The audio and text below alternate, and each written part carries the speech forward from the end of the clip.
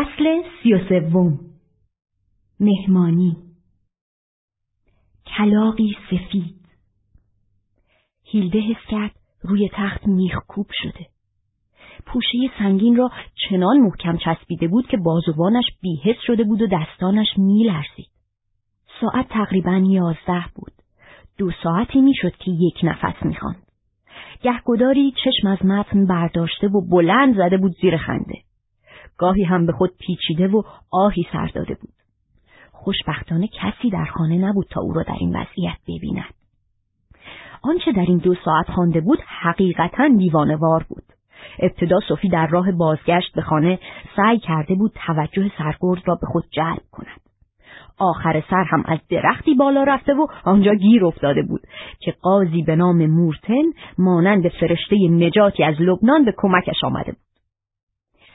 هرچند از آن زمان مدتها گذشته بود، ولی هیلده هنوز هم پدرش را به یاد می آورد که چگونه ماجراهای شگفت‌انگیز نیلز را برایش می خواند.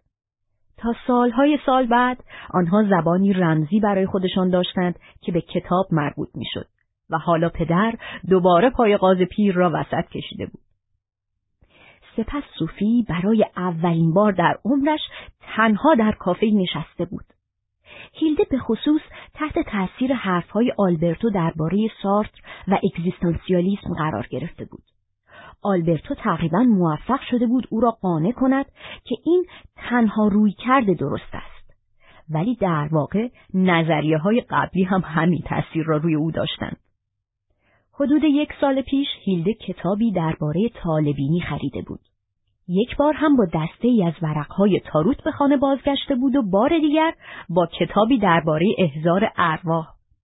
هر بار هم پدر درباره خرافه پرستی و قوه تشخیص سخنرانی مفصلی برایش کرده بود، ولی ضربه آخر را نگه داشته بود برای حالا. ضربه‌ای که درست خورده بود به هدف. پیدا بود که نمی‌خواهد دخترش قد بکشد بی آنکه در این باره به او هشدار داده شود. و برای اینکه کاملا از این موضوع مطمئن شود، از تلویزیون فروشگاه هم برایش دستی تکان داده بود. ولی واقعا لازم نبود این همه خودش رو به درد سر بیاندازد. اما بیش از همه این سوفی بود که فکر هیلده را به خود مشغول کرده بود. سوفی، تو که هستی؟ از کجا میایی؟ چرا قدم به زندگی من گذاشتی؟ دست آخر هم سوفی کتابی درباره خودش دریافت کرده بود. آیا این همان کتابی بود که هیلده اکنون در دست داشت؟ هرچند این یک پوشه بیشتر نبود. ولی به هر حال چطور ممکن است آدم در کتابی که در مورد خودش نوشته شده کتابی پیدا کند در مورد خودش؟ راستی اگر سوفی شروع کند به خواندن این کتاب، آن وقت چه اتفاقی می افتد؟ حالا چه خواهد شد؟ چه اتفاقی ممکن است بیفتد؟ از نوشته های پوشش چند صفحه بیشتر باقی نمانده بود. سوفی در راه بازگشت به خانه مادرش را در اتوبوس دید. به خشکی شانس. حالا مادرش چه میگفت اگر کتاب را در دست سوفی میدید؟ سوفی سعی کرد آن را در کیسه کنار روبانها و بادکنک‌هایی که برای مهمانی خریده بود بچپاند، ولی چندان موفق نشد. سلام سوفی، چه خوب که هر دومون سواری اتوبوس شدیم. آره، سلام. برای خودت کتاب خریدی؟ نه دقیقاً. دنیای سوفی؟ عجب تصادفی. سوفی میدانست که دروغ گفتن به مادرش هیچ فایده‌ای ندارد. آلبرتو کتاب بهم هدیه داد. میشد حد زد. همونطور که گفتم خیلی مشتاقم با این آقای ملاقاتی داشته باشم. حالا اجازه هست یه نگاهی به کتابت بندازم؟ میشه حداقل صبر کنی برسیم خونه؟ در ضمن این کتاب مال منه. میدونم مال توه، فقط میخوام یه نگاهی به صفحه اولش بندازم. سوفی آمونسن از مدرسه برمیگشت. اوایل راه را با یوانا آمده بود و با هم درباره ربات‌ها حرف زده بودن. واقعا همچین چیزی نوشته؟ آره، نویسنده‌ش هم یه آلبرت کناگنامیه. حتما یه نویسنده تازه کاره. ولی بذار ببینم، این آلبرتوی تو فامیلیش چیه؟ کناکس. شرط می‌بندم کار خودشه. این آدم عجیب غریب برداشته کتاب کامل درباره تو نوشته. به اینم میگن اسم مستعار. کار اون نیست ماما. میشه بس کنی؟ تو آخه اصلا از هیچی خبر نداری. راست میگی. منم نگفتم خبر دارم. مهمونی فردا و اون موقع همه چی برمیگرده سر جای اولش. آلبرت کناک توی دنیای دیگه زندگی میکنه. واسه همینه که این کتاب مثل یک کلاغ سفید میمونه. دیگه واقعاً بسته. تازه مگه خرگوش سفید نبود؟ حالا شد کلاغ؟ مامان میشه بی خیال شی؟ صحبتشان دیگر از این فراتر نرفت تا اینکه در انتهای کوچه کلاور کلوز از اتوبوس پیاده شدند. در آنجا تظاهراتی برقرار بود. هلن آموندسن شگفت زده گفت: ای خدا، واقعا فکر می‌کردم تو این محله از شر آشوبای خیابونی در امانیم. تظاهر کنندگان که 10-12 نفری بیشتر نبودند، پلاکاردهایی با این مضمون در دست داشتند: سرگرد به زودی برمیگردد. به خوراک‌های خوشمزه جشن سنت جان آری میگوییم. قدرت بیشتر برای سازمان ملل. سوفی تقریباً دلش به حال مادرش سوخت. خطاب به او گفت: محلشون نذار. عجب تظاهرات مضحکی بود سوفی، هیچ معنی نداشت. آره بابا، اصلا چیز جدی نبود. راستشو بخوای اصلا تعجب نمی کنم. دنیا این روزا خیلی سریع عوض میشه. ولی اتفاقا باید تعجب کنی که دیگه تعجب نمی کنی. به هیچ وجه. خشونتی که در کار نبود بود. فقط امیدوارم باغچه گل سرخامو به کل لگدمال نکرده باشن. من که واقعا نفهمیدم واسه چی آدم باید تو باغ شخصی دیگران تظاهرات را بندازه. بودو زودتر بریم خونه ببینم چی کار کردن. این یه تظاهرات فلسفی بود مامان. فیلسوفای واقعی گلا رو لگدمال نمی کنن. بذار بهت بگم چی فکر میکنم سوفی. به نظر من دیگه فیلسوف واقعی در کار نیست. این روزا همه چیش مصنوعیه. سوفی و مادرش تمام بعد از ظهر و غروب را مشغول آماده کردن بساط مهمانی بودند. صبح روز بعد هم به چیدن میزها و تزیین باغ گذشت. یوانا هم البته برای کمک سر رسید. او گفت: اینم شد وضع. مامان بابامم دارن میان. همش تقصیر توئه سوفی. بالاخره همه چیز نیم ساعت پیش از رسیدن مهمانها آماده شد. به درختها روبانهای رنگی و فانوسهای کاغذی ژاپنی آویخته بودند. و در باغ درختهای دو طرف راه شنی و درگاه خانه با بادکنک تزیین شده بود. سوفی و یوانا 2 ساعت تمام مشغول باد کردن بادکنک ها بودند.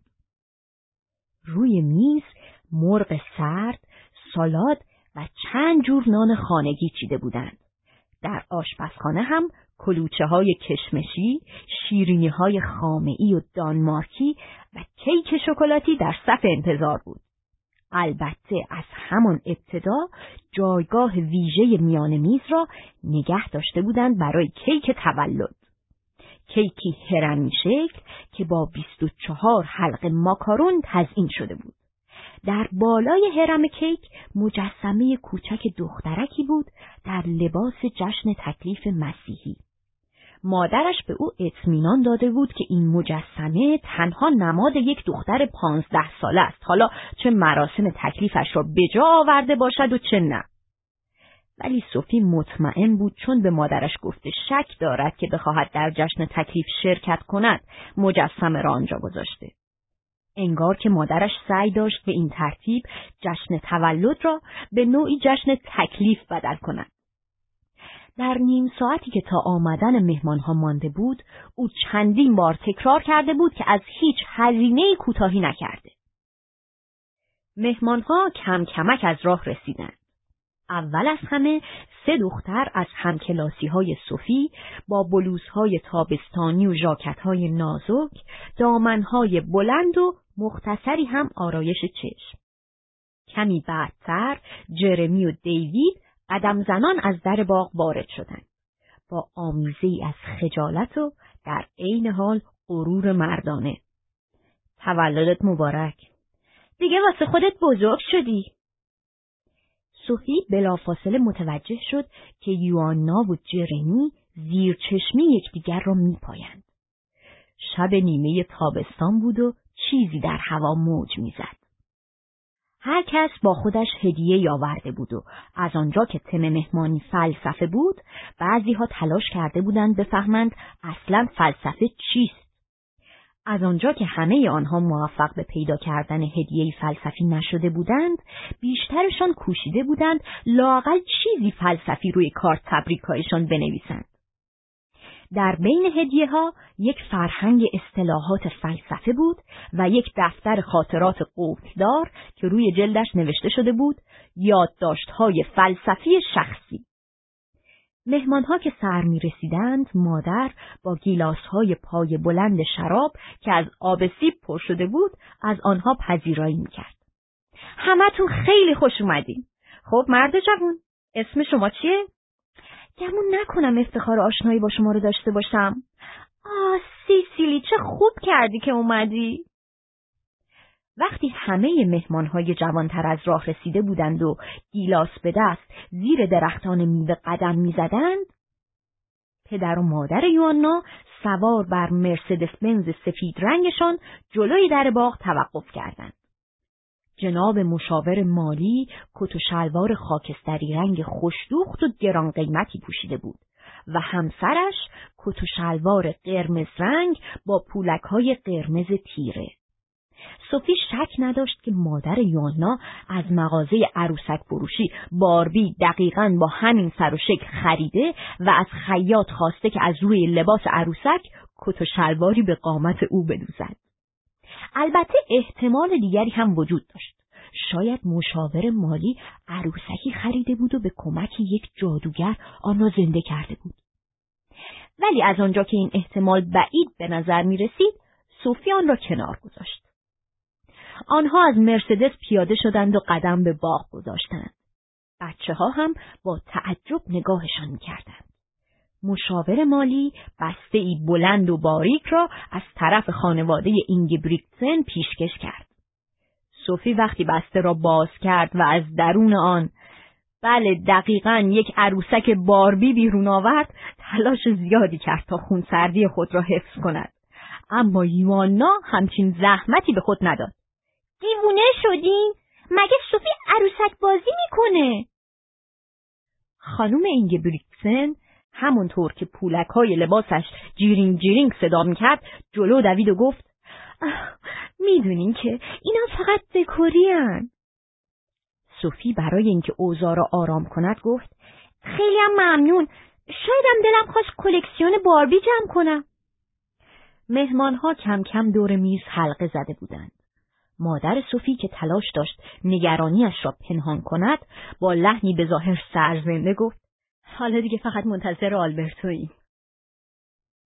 شایعه حضور این مهمان افتخاری از همکنون میان حضار پیچیده بود. اگه قول داده که میاد پس حتما میاد. ولی نمیتونیم که قبل از اومدنش مهمونا رو سر میز بشونیم که میتونیم؟ چرا نتونیم؟ بیا. هلن آموندسن مهمانها را به سمت صندلی‌هایشان راهنمایی کرد و مطمئن شد که یک صندلی میان خودش و سوفی خالی بماند. سپس چند کلمه‌ای درباره غذاها، هوای خوب آن روز و اینکه سوفی دیگر برای خودش خانمی شده حرف زد. نیم ساعتی از نشستن مهمانها دور میز گذشته بود که مردی میان سال با ریش بوزی سیاه رنگ و کلاه بره از در باغ وارد شد. او دستگلی با 15 شاخه گل سرخ در دست داشت. آلبرتو! سوفی از جا بلند شد و به سمت آلبرتو دوید. دستایش رو دور گردن او حلقه کرد و سپس دستگل را از او گرفت. آلبرتو در پاسخ به این خوشامدگویی جیب‌های ژاکتش را گشت و از آنها چند ترقه چینی بیرون آورد. ترقه ها را آتش زد و آنها را این طرف آن طرف انداخت. سپس در حالی که به میز نزدیک میشد فشفشه‌ای روشن کرد و آن را بر بالای هرم کیک جا داد و در آخر کنار صندلی که بین سوفی و مادرش قرار داشت ایستاد. آلبرتو گفت از اینکه اینجام خیلی خوشحالم. مهمانها مات و مبهوت بودند. خانم اینگبریگتسن نگاه معنیداری به شوهرش انداخت، ولی مادر سوفی از آمدن آلبرتو چنان تسلای خاطری یافته بود که حاضر بود هر چیزی را بر او ببخشد. خود سوفی به زور جلوی قهقه‌اش را گرفته بود. هلن آموندسن با قاشق به گیلاسش زد و مهمانان را دعوت به سکوت کرد. سپس گفت: اجازه میخوام از طرف همگی به آلبرتو کناکس خوش آمد بگم که لطف کرده و به مهمونی فلسفی کوچیک ما اومده. همینجام تأکید میکنم که ایشون دوست پسر جدید من نیستن. چون هرچند شوهرم بیشتر وقتا در سفره، ولی در حال حاضر من دوست پسری ندارم. به هر حال این مرد شگفت‌انگیز معلم فلسفه جدید سوفیه و هنرش فقط به ترقه بازی محدود نمیشه. اون میتونه مثلا از تو کلاه شعبده بازیش یه خرگوش زنده در بیاره. راستی خرگوش بود یا کلاغ سوفی؟ آلبرتو گفت: ممنونم، خیلی ممنونم. و سر جایش نشست. سوفی گفت: به سلامتی. و مهمانها گیلاس‌هایشان را بالا بردند و به سلامتی آلبرتو نوشیدند. زمانی نسبتاً طولانی به خوردن مرغ و سالاد گذشت تا اینکه یوانا ناگهان از جا بلند شد، مصمم به سمت جرمی رفت و او را محکم بوسید. جرمی هم بوسه او را پاسخ داد. خانم اینگبریگتسن فریاد زد: وای خدا، گمونم الان از حال میرم. تنها واکنش مادر سوفی این بود که گفت: بچه‌ها فقط به میز نخورین. آلبرتو به سمت او چرخید و گفت: چرا؟ این دیگه چه سوالیه؟ برای یه فیلسوف واقعی سوال پرسیدن هیچ وقت کار غلطی نیست. چند تا از پسرها که بوسه‌ای نصیبشون نشده بود شروع کردند به پرت کردن استخوان‌های مرغ به روی پشت بام. این بار نیز مادر سوفی به یک تذکر ملایم اکتفا کرد. ممنون میشم این کارو نکنی. اگه استخوان مرغ تو ناودون گیر کنه خیلی دردسر درست میشه. یکی از پسرها گفت: ببخشید. و بعد از آن استخوان‌ها را به سمت پرچین پرت کردند. بالاخره مادر سوفی گفت: فکر کنم وقتشه بشقابا رو جمع کنیم و کیکو بیاریم. سوفی، یوانا، میایید کمکم؟ در راه آشپزخانه تنها فرصت یک گفتگوی کوتاه بود. سوفی از یوانا پرسید: چی شد که بوسش کردی؟ هیچی، نشسته بودم سر جامو داشتم نگاش میکردم، بعد یه دفعه دیگه نتونستم جلو خودم بگیرم. به نظرت خیلی پسر جذابی نیست؟ خب حالا چطور بود؟ راستش دقیقاً اونجوری که فکر میکردم نبود، ولی پس دفعه اولت بود. آره، ولی نه دفعه آخر.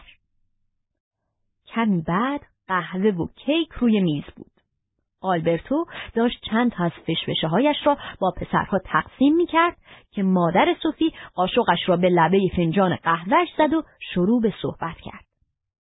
خب راستش نمیخوام یه سخنرانی طولانی بکنم، ولی من همین یه دختر رو دارم که اونم 8 روز پیش برای اولین و آخرین بار 15 سالش شد. همونطوری که می‌بینید ما از هیچ هزینه‌ای کوتاهی نکردیم. 24 تا حلقه ماکارون روی کیک بادومی هست و اینجوری دست کم به هر نفر یه ماکارون میرسه. کسایی که زودتر از خودشون پذیرایی کنن میتونن 2 تا ماکارون بردارن، چون کیکو از بالا میبریم و هر چی پایین تر میریم حلقه ها بزرگتر میشن. درست مثل زندگی. سوفی وقتی یه دختر بچه بود تو دایره های کوچیکی دور میزد و هر سال که گذشت دایره ها هم بزرگتر و بزرگتر شدن. حالا دیگه اونا از خونه شروع میشن و به قسمت قدیمی شهر میرسن. تازه اگه اینو به حساب نیاریم که با پدری که اغلب روی دریا در سفره، سوفی به جاهای مختلف دنیا تلفن میزنه. سوفی، تولد 15 سالگیت مبارک. خانم اینگبریگتسن با حرارت گفت: چقدر قشنگ. سوفی نفهمید اشاره او به حرفهای مادرش بود یا به کیک یا به خود سوفی. مهمانها دست زدند و یکی از پسرها فشفشه‌ای را بالای درخت گلابی انداخت. یوانا از پشت میز بلند شد و جرمی را از صندلی‌اش بیرون کشید. سپس هر دو پشت بوته‌های انگور فرنگی از نظر ناپدید شدند. آقای اینگبریگتسن گفت: این روزا دخترها پیش قدم میشن. و با گفتن این حرف از جا بلند شد و به سمت بوته ها رفت تا ماجرا را از نزدیک تماشا کند. باقی جمع نیز از او تبعیت کردند. فقط سوفی و آلبرتو پشت میز مانده بودند. اکنون مهمانان دور یوانا و جرمی نیم دایره‌ای تشکیل داده بودند. خانم اینگبریتسن با لحنی کم و بیش غرورآمیز گفت: به گمونم دیگه نمیشه جلوشونو گرفت. شوهرش افسود: نه، نسل از فرمان نسل تبعیت میکنه. سپس نگاهی به اطراف انداخت، منتظر که سخنان درخورش با تشویق حضار مواجه شود. ولی وقتی دید فقط چند نفری در سکوت سر تکان دادند، بهتر دید که اضافه کند: و کارش هم نمیشه کرد. سوفی ناامیدانه به آلبرتو نگاه کرد. آلبرتو گفت: خیلی زودتر از اونی که فکرشو میکردم داره اتفاق میفته. ما باید خیلی زود از اینجا بریم. ولی قبلش من باید چند کلمه‌ای حرف بزنم. سوفی بلند دست زد و گفت: میشه لطفاً برگردید سر جاهاتون؟ آلبرتو میخواد برامون حرف بزنه. همه به جز جرمی و یوانا پشت میز برگشتند. هلن آموندسن پرسید: واقعاً میخواین برامون سخنرانی کنی؟ چقدر شما لطف داری؟ ممنونم. اونجور که فهمیدم شما از پیاده روی خوشتون میاد. خیلی مهمه که آدم همیشه خودشو رو فرم نگه داره. و چقدر عالیه که یه سگم آدمو همراهی کنه. اسمش هرمس بود دیگه، نه؟ آلبرتو از جا بلند شد، با قاشقی بر لبه فنجان قهوه‌اش زد و سخنانش را این گونه آغاز کرد: سوفی عزیزم، از اونجایی که این یه مهمونی فلسفیه، منم قصد دارم یه سخنرانی فلسفی بکنم. این حرف او با تشویق پرشور حضار همراه شد. تو این جمع غیرقابل کنترل به نظرم خیلی لازمه که دوباره به عقلمون رجوع کنیم. و هر اتفاقی هم که بیفته، نباید یادمون بره که ما اینجا جمع شدیم تا تولد 15 سالگی سوفی رو جشن بگیریم. هنوز حرف آلبرتو تمام نشده بود که صدای موتور هواپیمایی به گوش رسید که در حال نزدیک شدن بود. هواپیما بر فراز باغ در ارتفاعی پایین پرواز می‌کرد و روی نوار بلندی که به دنبال خودش می‌کشید نوشته بود: 15 سالگیت مبارک. این اتفاق تشویق گرمتری را به دنبال داشت.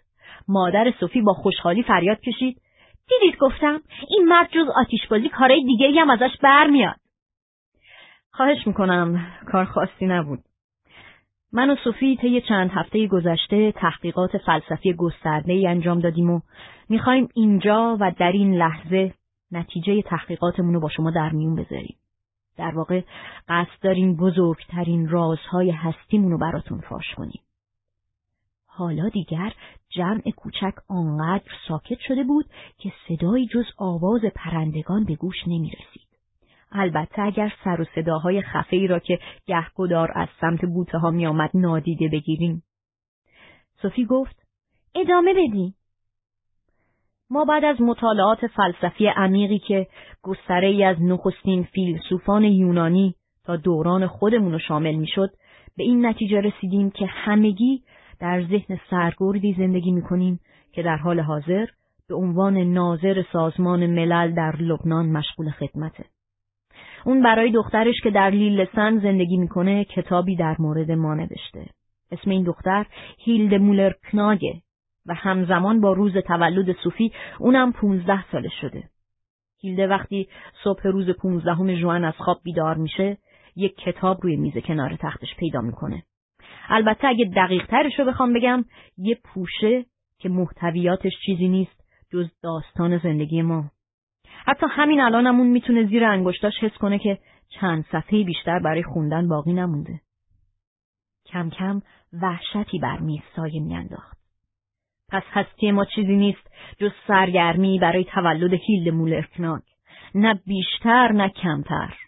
ما اختراع شدیم که تو درس فلسفه سرگرد به دخترش نقش دکور رو بازی کنیم. با این حساب اون مرسدس سفیدی که جلوی در باغ پارک شده یه پاپاسی هم نمیارزه. اون به خودی خود هیچ ارزشی نداره، چون مثل بقیه مرسدسای سفیدیه که تو کله اون سرگرد بیچاره سازمان ملل از این ور به اون ور میرن. اون الان زیر سایه یه نخل نشسته تا مبادا آفتاب زده شه. لبنان روزای گرمی داره دوستان من. مشاور مالی فریاد زد: چه خزعبلاتی!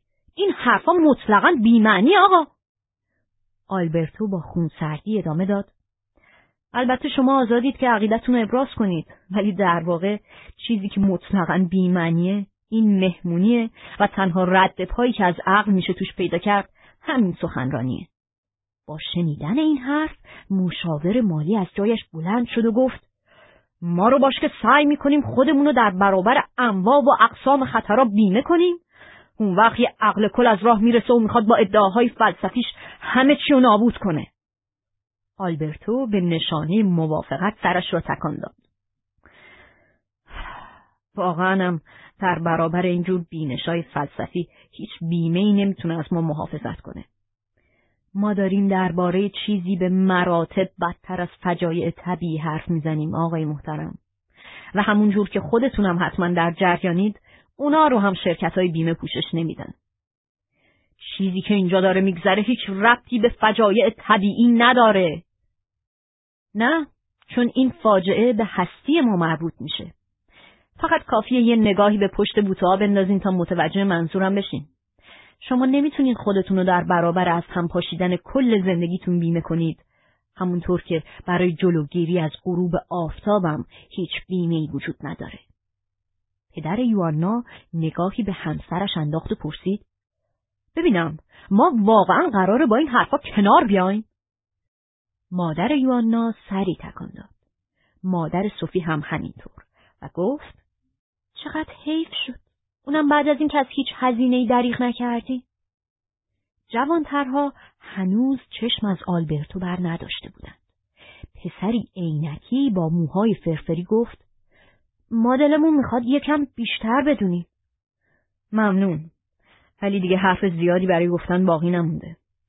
وقتی آدم بالاخره میفهمه که چیزی نیست جز یه تصویر خیالی تو ضمیر خواب‌آلود یه نفر دیگه، عاقلانه ترین کاری که از نظر من میتونه بکنه اینه که ساکت بمونه.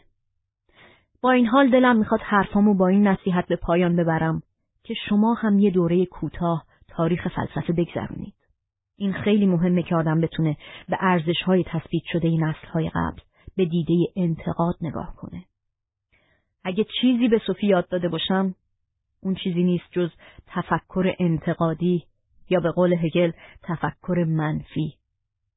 مشاور مالی همچنان سرپا بود و با حالتی عصبی روی میز ضرب گرفته بود. این آشوبگر میخواد همه ارزش‌های بی‌عیب و نقصی و که مدرسه و کلیسا و خود ما سعی داریم به نسل جوان القا کنیم یه شبه به باد بده. این جوانان که آینده پیش روشونه و یه روز همه اون چیزایی که ما ساختیم به ارث میبرن. اگه همین الان این مردان اندازیم بیرون، مجبور میشم با وکیلم تماس بگیرم. اون خوب میدونه چه جوری با این اوضاع کنار بیاد. راستش وقتی یه سایه بیشتر نباشی خیلی هم فرقی نمیکنه که با اوضاع کنار بیای یا نه. ولی به هر حال من و سوفی داریم این مهمونی رو ترک میکنیم، چون این دوره فلسفه برای ما فقط جنبه نظری نداشته، بلکه یه سری جنبه‌های عملی هم داشته. وقتش که برسه ما پرده ناپدید شدنمون رو بازی میکنیم. اینجوریه که موفق میشیم از ذهن سرگرد فرار کنیم.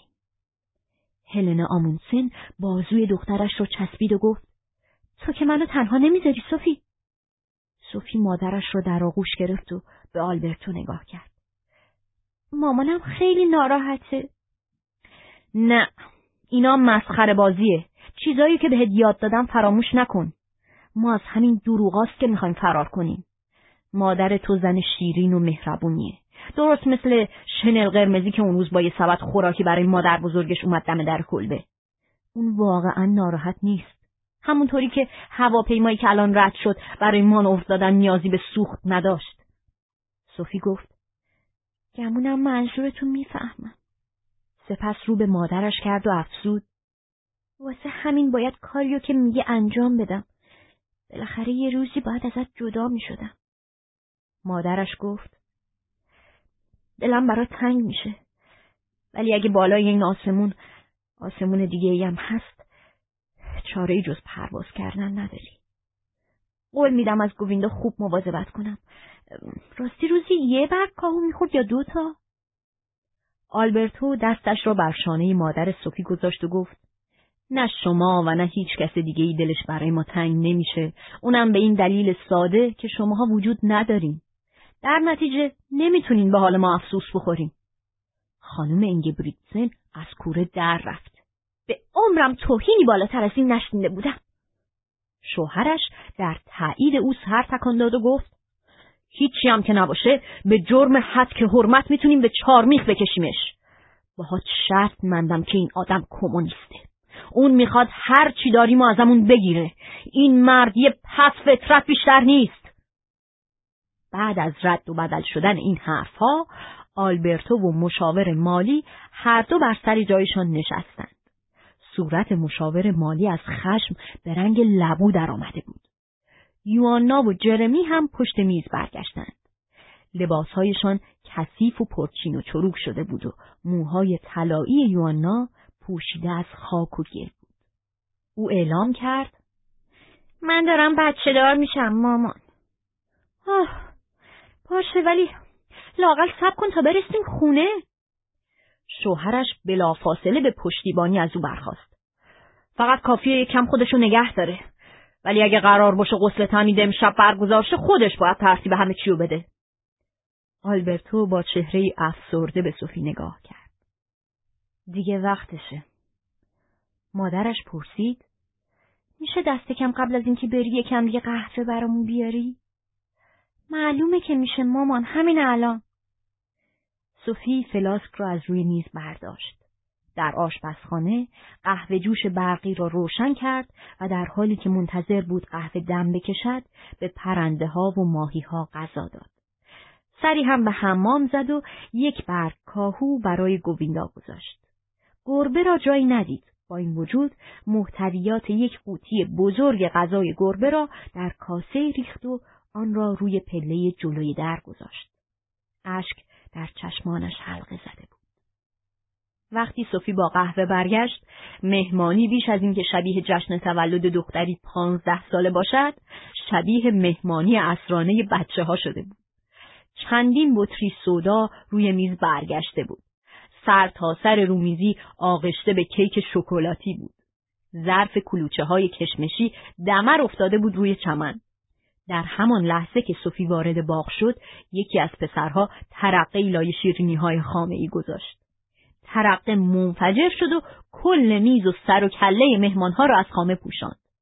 بزرگترین قربانی ماجرا کت و شلوار قرمز رنگ خانم اینگبریگتسن بود. ولی در کمال تعجب هیچ کس خم به ابرو نیاورد. یوانا یک تکه بزرگ کیک شکلاتی برداشت و آن را به صورت جرمی مالید. سپس آن را لیسید تا پاک شود. مادر و آلبرتو کمی دورتر از دیگران روی نیمکت تابی نشسته بودند و با دیدن او برایش دست تکان دادند. سوفی گفت: پس شماها بالاخره وقت کردین حرفای خصوصیتون رو با هم بزنین ها؟ مادرش با خوشحالی گفت: راست میگفتی. آلبرتو خیلی آدم خوبیه. من تو رو به دستای توانای اون میسپرم. سوفی میان آنها نشست. 2 پسر خود را به پشت بام رسانده بودند. دختری با سنجاق سر دور میگشت و بادکنک میترکاند. در این بین مهمانی ناخوانده در حالی که جعبه‌ای پر از شیشه‌های آبجو و مشروب ترک موتور گازیش بسته بود وارد شد. چند تن از انسان‌های خیر به استقبال پسرک شتافتند. با دیدن این صحنه مشاور مالی از پشت میز بلند شد و دستهایش را به هم زد و گفت: خب بچه‌ها، دلتون میخواد یه بازی بکنیم؟ او بطری آبجویی را برداشت و آن را تا ته سر کشید. سپس بطری خالی را وسط چمنها گذاشت. بعد 5 حلقه باقی مانده از کیک تولد را از روی میز برداشت و به مهمانها نشان داد چطور آنها را دور گردن بطری پرت کنند. آلبرتو گفت: اینا تقلاهای قبل مردنه. باید قبل از اینکه سرگرد داستانو تموم کنه و هیلده پوشه رو ببنده از اینجا بریم. مامان، مجبوری دست‌تنهای خرابکاری رو تمیز کنی. اشکالی نداره عزیزم. به هر حال این جور زندگی مال تو نبود. اگه آلبرتو بتونه زندگی بهتری برات درست کنه، هیچکی بیشتر از من خوشحال نمیشه. راستی مگه نگفته بودی اون یه اسب سفید داره؟ سوفی نگاهی به باغ انداخت. دیگران را نمیشناخت. بطری‌ها، استخوان‌های مرغ، نان‌های خانگی و بادکنک‌ها همه جا پخش و پلا شده بود. اینجا یه وقتی باغ بهشت من بود. آلبرتو گفت. و حالا دارن از بهشت میندازنت بیرون. یکی از پسرها پشت فرمان مرسدس نشست. به شدت گاز داد و ماشین را به در باغ کوبید. از راه شنی گذشت و به وسط باغ رسید. سوفی احساس کرد کسی محکم بازویش را گرفت و او را به درون مخفیگاه کشید. سپس صدای آلبرتو را شنید که گفت حالا. در همین لحظه مرسدس سفید به درخت سیب خورد و سیلی از سیب‌های نارس به روی کاپوت ماشین سرازیر شد. مشاور مالی فریاد کشید گندشو در آوردین. باید یه خسارت درست و حسابی به من بدین. همسرش در پشتیبانی از او گفت اینا همش تقصیر اون پس فطرته. حالا کجا قیبش زده؟ هلن آموندسن با لحنی کم و بیش غرورآمیز گفت از قرار دود شدن رفتن هوا. سپس از جا بلند شد، به سراغ میز رفت و مشغول تمیز کردن بند و بساط باقی مانده از مهمانی فلسفی شد. کسی بازم قهوه میخواد؟